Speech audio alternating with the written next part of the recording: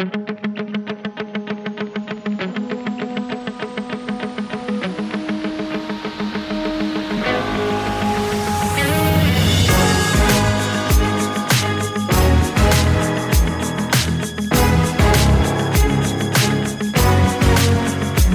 is where the industry insiders come to play. The download on the download. Movers and shakers off the course and the pros inside the ropes. Welcome to Slice with Brian Bushlack. Presented by True Spec Golf.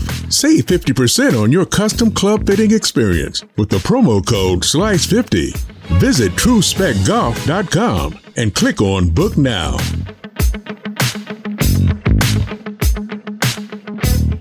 Well, the Arnold Palmer Invitational underway this weekend, and our friend Peter Jacobsen back on the air with NBC and Golf Channel, also celebrating his 68th birthday. Happy birthday, Jake. Always nice to have Peter back on the show with us to chat about Tiger and Charlie, his Can't Lay crystal ball, and other fun stuff on this episode. Well, Jake, thanks for joining us. Last time we saw you on television was in Orlando at the PNC Father-Son. What a weekend that was, and I know you had to enjoy every minute of it from the booth. It was really an amazing event. I was so proud that Tiger came back and played so well. His recovery is nothing short of remarkable. What he's gone through after the auto accident and all the rehab, he looked great. He swung the club beautifully. I think it's going to be problematic for him this year, 22. I think everybody expects that he's going to come out and play Augusta and all the majors. I think it's going to be a while for him to play because at the PNC, he rode a kart. He was there playing with his son, Charlie, and Charlie was playing from the up tees. So a lot of times Tiger didn't have to hit driver because it was an alternate chart. I should say it was a scramble. So they used Charlie's drive. So yeah. I think Tiger has made a remarkable recovery. That event, that whole competition with the Dailies and the Woodses and really everybody in that event. It's such a special tournament that's grown in stature. Everybody used to think it was a hit and giggle. Not anymore. When you've got Hall of Fame players like Tiger Woods and all the others playing in this event, it's a special event. But I think the first go out of the blocks for Tiger, I think was a complete success. Yeah, obviously, we're thankful he's still alive, so we want to keep perspective on that. I mean, that is remarkable by itself. He makes this comeback, and, after what he did to come back the last time, I think it's kind of a natural thing for golf fans to think, okay, hey, he can do it again. But this is a totally different deal. Well, it is. And I know that we always think that our heroes are immortal. And you're right. The fact that Tiger survived that crash, and then we expect so much. We think, oh, he's going to come back. He's got a cape on his back like Superman. But Tiger is he's like all the rest of us. He's gonna have to take his time to come back from that injury. And I did talk to him down there, and he said that he's been spending a lot of time talking to Casey Martin, the University of Oregon golf coach, who I'm sure everybody remembers. Casey won that Supreme Court decision to ride a kart on the PGA Tour when he competed out there because of his birth defect of his right leg. Yeah. Now, since then, Casey has lost his right leg. They had to amputate it because he had broken his leg and it just didn't heal properly. So Casey is being fit for a prosthetic as we speak. But he was talking a lot with Tiger about how to turn on a damaged right leg and how to get into his left side. So it was interesting to hear Tiger talking to Casey so much. He and Casey played together at Stanford. They won an NC2A team championship together. So they're very close. And Casey Martin is going to be a great resource for Tiger going forward. So ultimately, you think maybe, this could progress a little bit, but, Tiger's getting up there a little bit in age as well. So, you think maybe we might see him play a handful of tournaments this year, or, certainly not going to be back in time for the Masters. It's interesting when you say that because you're right. He's 46 now, and age, Father Time's undefeated, as you know. Yeah. And age is going to work against him after this injury. If he were 25 or 30, I think he would rebound quicker. But we all know as we get older, when we have some sort of an injury, it just takes longer, and it's harder to get back to 100%. I don't think we'll see Tiger play. Well, I might go out on a limb here and say I'm not sure we'll see him play anywhere in 22 in this year, simply because, first of all, I don't think he'll play Augusta because Augusta's so hilly. That's the same as Brookline for the U.S. Open and the PGA Championship, which is in Southern Hills in Tulsa. I don't think we'll see any of those majors, but the only major I could see Tiger playing would be the 150th Open Championship in St. Andrews in July. Okay. For a couple of reasons. Number one, it's flat. As you know, it's not a long golf course. It's flat, and it's very special to everybody in the world of golf, and especially to Tiger. He's won there. It is the home of golf. It would be an incredible celebration if Tiger were to play in light of his injuries and what he went through. So I hold out hope that he could play the Open in July, but quite honestly, Brian, I'm not sure we'll see him much before then, simply because of his rehab schedule and trying to get his strength back. Yeah, that's a great point, and I hadn't heard anybody say that, so I appreciate you bringing that up because that would be a pretty emotional and historic return for him. And if he played one tournament, right, this year, that would be it, and what a spectacle that would be. That's the one event. We were talking about it at the PNC, Dan Hicks and Noda and Gary Cope. We were all just kind of kicking that around on the production trailer, and we thought if there was one major that he would play in 22, it would be the Open at St. Andrews.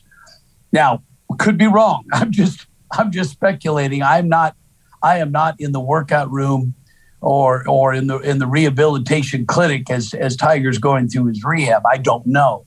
But I'm only speculating like everybody else in the world. What's it like for you to watch Tiger with Charlie after you and I were both able to experience Tiger with his father, Earl Woods, particularly at the 1996 U.S. Amateur there in our backyard at Pumpkin Ridge in the Portland area? And how does Tiger handle Charlie in relation to how his dad handled him? It's got to be a different approach. It is. And it's really interesting. When I was at the PNC, I was talking quite a bit with Mike Thomas, Justin Thomas's father, because they played together with Tiger and Charlie the first day. And in an interview, actually, on NBC, Mike Thomas said that his father was really tough on him. Mike Thomas is a PGA professional, one of the best teachers in the game, one of the great club pros in the game, and a wonderful guy. His dad was tough on Mike, so Mike decided that he wasn't going to be as tough on Justin, and he was going to kind of let Justin develop on his own. It sure seems to me to be that way with Tiger. I was involved with Tiger and Earl a little bit when Tiger was here at Pumpkin Ridge, or I should say in Portland at Pumpkin Ridge, and then my caddy at the time, Mike Cowan, Fluff, went to work for Tiger. So we played a few practice rounds. We had a few dinners together, and Earl was there. And Earl was a taskmaster. We know that. Yeah. But look what he created. He created arguably the greatest golfer of all time. So I'm not privy to what Charlie and Tiger go through, but it sure seems to me that when Charlie was making putts and hitting shots and throwing out the fist pumps and exhibiting all of the traits that Tiger did and Tiger does, all Tiger could do was look at his son and smile, that what are you doing type smile. And it was so great to see and so heartwarming to see that, because we know Tiger to be the incredible Iceman. I always compare him to Ben Hogan. When Tiger was playing and winning, boy, nothing cracked his facade. He was into it. And watching him with Charlie, he seemed to be probably having more fun than anybody watching his son compete. Yeah, Well, I'll never forget, hanging out a little bit with Earl at Pumpkin, and, he's puffing his cigarette and following Tiger around and gruffing about this and that. And afterward, it was my first experience with, hey, I'm used to working with Peter Jacobsen. We're going to walk right up there and do an interview and smoke and joke and goof off. And, man, we tried that with Tiger, and he totally blew me off. And then went over to the driving range, and we actually followed him over there. And he looked at me like, if you take one more step toward me on this driving range after the round where there's nobody else out there, I'm going to kill you. And that's, so, that's where my first experience was. This guy is pretty serious, Jake. I think he's going to be pretty good. So, totally different approach with that. And that's what for me was kind of heartwarming to watch as a golf fan, was to see Tiger out there with the fist bumps and the high fives. And he was definitely locked in. You could tell, but a different kind of locked in. And I think that's so great because, Charlie is a really good golfer. He's not a big kid. He's only 12, so he's obviously got a lot of time to grow. But I said it on the telecast. I think technically Charlie's swing is as good as anybody in the game. When I say technically, I mean his grip, his address position, his turn, his position at the top, his position at impact, the release, everything was spot on. And all he needs, and he hit the ball right down the middle of the fairway, and he had a great putting stroke. So all Charlie's going to need is some time to get bigger, to get stronger. And I think if he continues to progress the way that he has, he's got a future in the game. Obviously, he's got a great role model in Tiger, his dad. But you're right about going back to Pumpkin. When Tiger was winning, the one thing that everybody has to do, everybody that competes at the highest level has to find their way, whether it's Ben Hogan's way, whether it's Lee Trevino or Fuzzy Zeller. They hit a shot, they turn to the crowd, and they start talking. That's their way. Yeah. Sometimes I think that's their way to relax. That's the way that I always would relax. I could hit a shot, hand my club to my caddy, and then I would depart. I would get out of my mindset by talking to the marshal, talking to somebody, going over to talk to my wife, go talk to anybody, and then I could get back in. So I was in and out of that world quite a bit. Some people like Tiger don't do that. They have to stay in it. And I would never, ever question anybody's way. You just have to figure out your way. And that was Tiger's way. And somebody like Daly, when you watch John will hit a tee shot. You could yell something from the crowd like, nice drive, John. He'll turn to you and smile and wave and walk over and talk to you. So, but you're right. Back in the day, Tiger was intense, but he was the man. Well, you were the man, too, in the Portland area with that Fred Meyer Challenge. I can't talk to you without bringing that up every time. We had so many great experiences there over the years, and obviously what you did with that exemplified how you play. And it was great to see you back on air at the PNC. We talked a little bit about this prior to our taping here, and it sounds like you're going to have more opportunities now with the expansion on ESPN Plus and a little bit of a roster change, it sounds like, at NBC and Golf Channel. So we will see you more this season, it sounds like. I really love to do the broadcast. I'm not playing much at all anymore. At 68 years old, I'm not going to venture out against the young kids. And when I say that, I don't mean the young kids on tour. I mean the 50-year-olds on the Champions Tour. Those are the young kids in my world now. But it's fun for me to be able to get out and still be in the arena and talk about golf. Jim Mackay, who was with us, Bones, he's now left NBC to go back to work for Justin Thomas as his caddy. And Justin Leonard, who works for NBC also, he's turning 50 in May. So I don't know if he's going to play full-time on the Champions Tour. Who knows? Who knows what's going to happen? I would encourage anybody with the resume of a Justin Leonard or anybody that has that game when they turn 50 to continue to chase your dream of winning tournaments, because the Champions Tour, when you turn 50, it's the greatest mulligan in sports. Whether or not you played well on the PGA Tour, whether you won majors, whether you won tournaments, when you turn 50 and you still have your game, wow, it is so fun to be able to go tee it up again and compete against your peers. So this year, I think I'm going to be doing a little bit more with NBC and Golf Channel. So it's always fun for me to put my schedule together, and it's an honor for them to have me. I'm humbled that they want me to continue to be on their air. Yeah, well, it's great having you, and I thought the PNC was a great example of that. And having fun, the perspective you bring, all of that. It's going to be great to see you back. And could you have ever imagined having a lineup of superstars every week on the PGA Tour? With, it used to be a handful of guys were pretty likely to win it. Then you had the next tier down that might win it, and then you had a bunch of other guys. And now, every week it is hyper competitive. It's like an all-star game literally every week on the PGA Tour. First of all, there are no more par fives in the game of golf. I know it may say a par five on the card, but the way that the players hit the ball, as far as they hit it now, every hole's either a par 3 or a par 4. So even though it might say 72 par or 71 par, or in Kapalua's case, par was 73, it's not that. So whatever it is, it's there are no par fives, number one. Number two, the game of golf has grown so dramatically around the world. There's so much knowledge around the world that we're seeing players pop up in every corner of the globe to come over and, they'll start on their home tours, and then they progress to the PGA Tour, and then they progress to the majors. It's inspiring, and it's fun for me now that I'm doing television to be able to see the kind of talent that emerges and then comes over and plays on the PGA Tour. And you're right. There are so many players that could win week in and week out. Look at last week at the Century.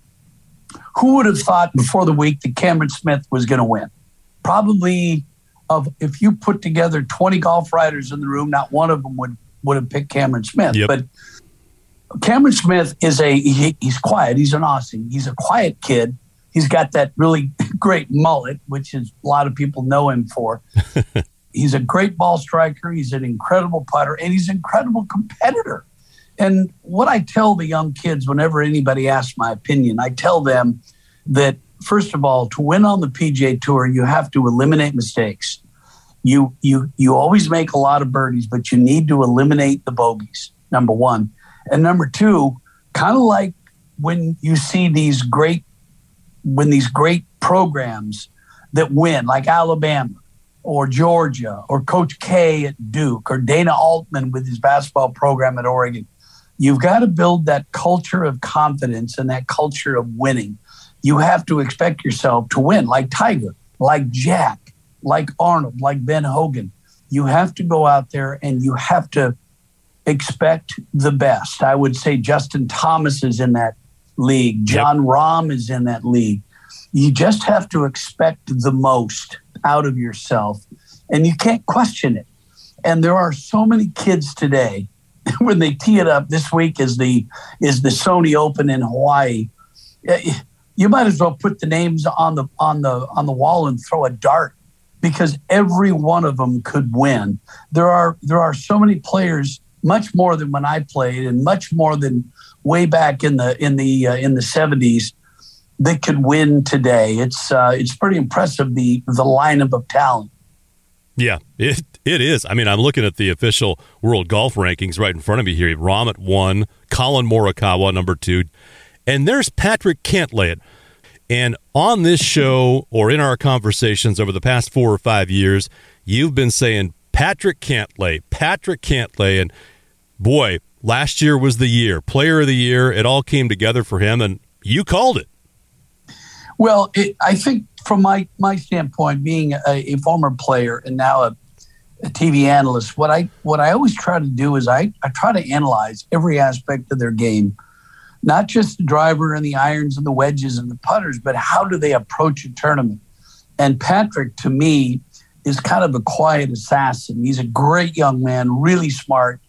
One of the top amateurs in the country when he played at UCLA. But I've been with him a lot, and I've asked him a lot of questions, and he's very introspective when he talks and when he analyzes subjects, and especially his game. And he's also critical of his own game. That's the one thing. It's one thing to be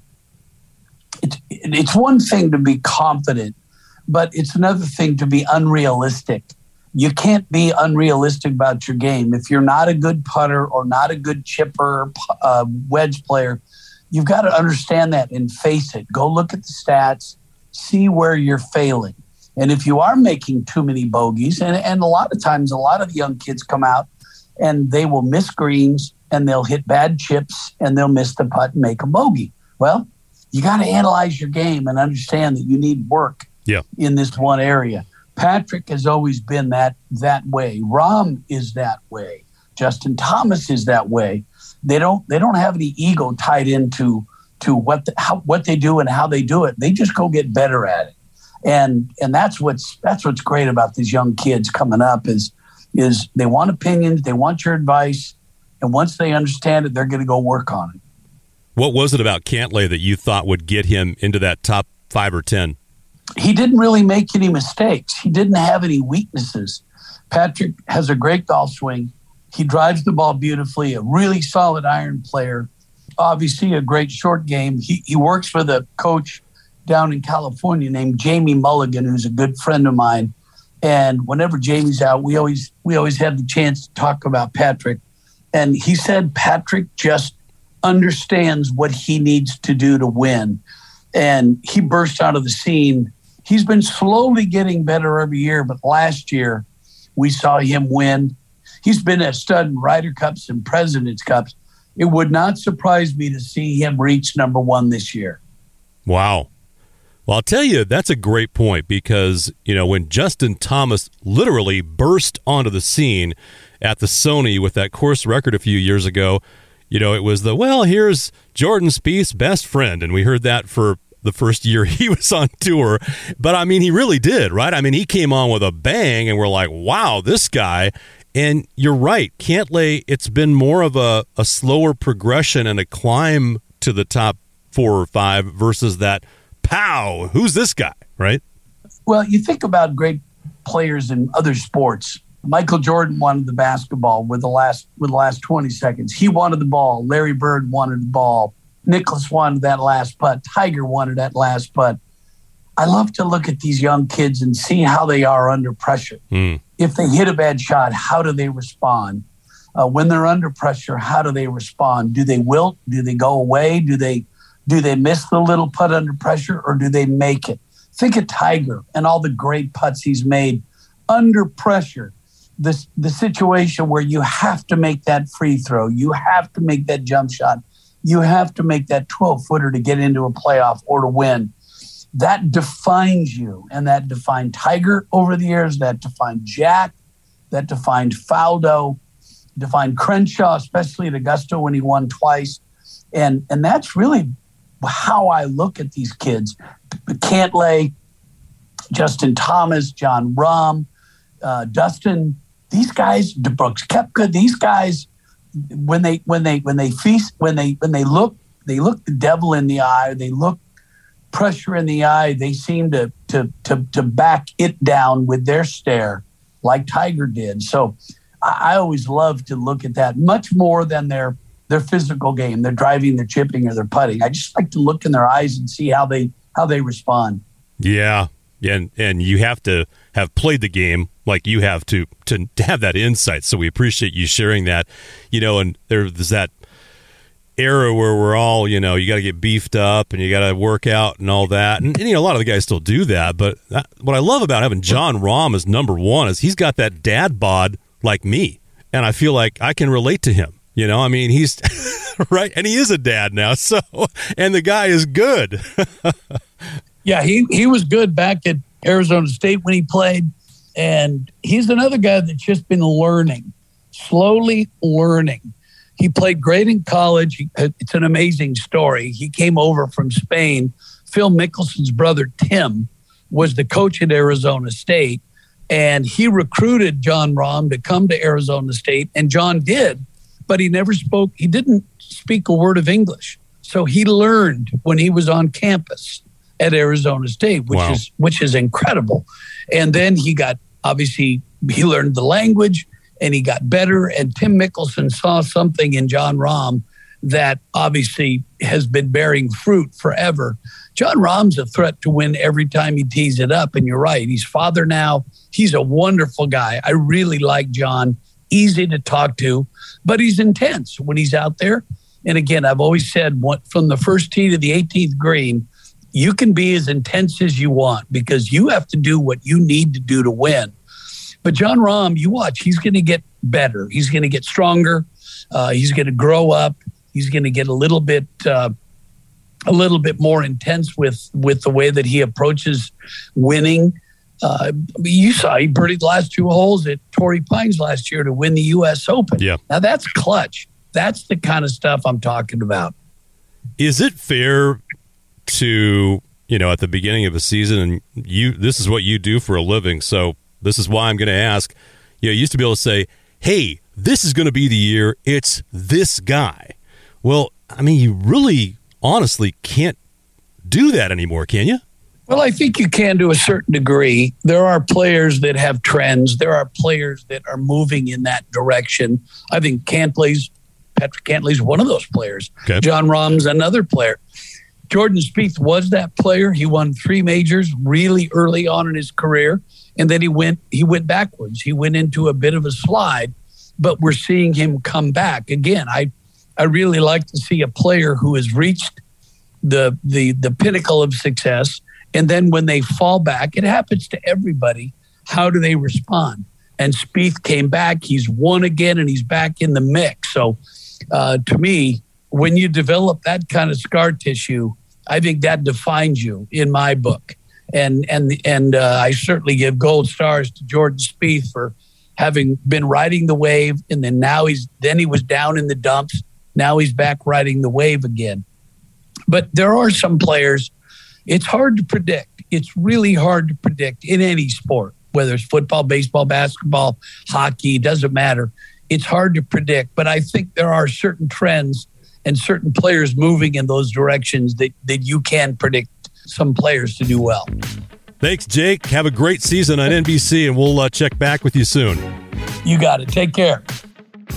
Always great catching up with Peter Jacobsen, one of the game's great ambassadors, entertainers, obviously a great player as well, and a great guy.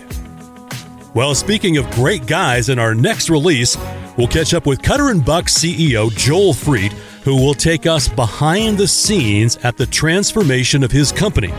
Now, if you haven't seen all the cool stuff Cutter & Buck is producing, check them out.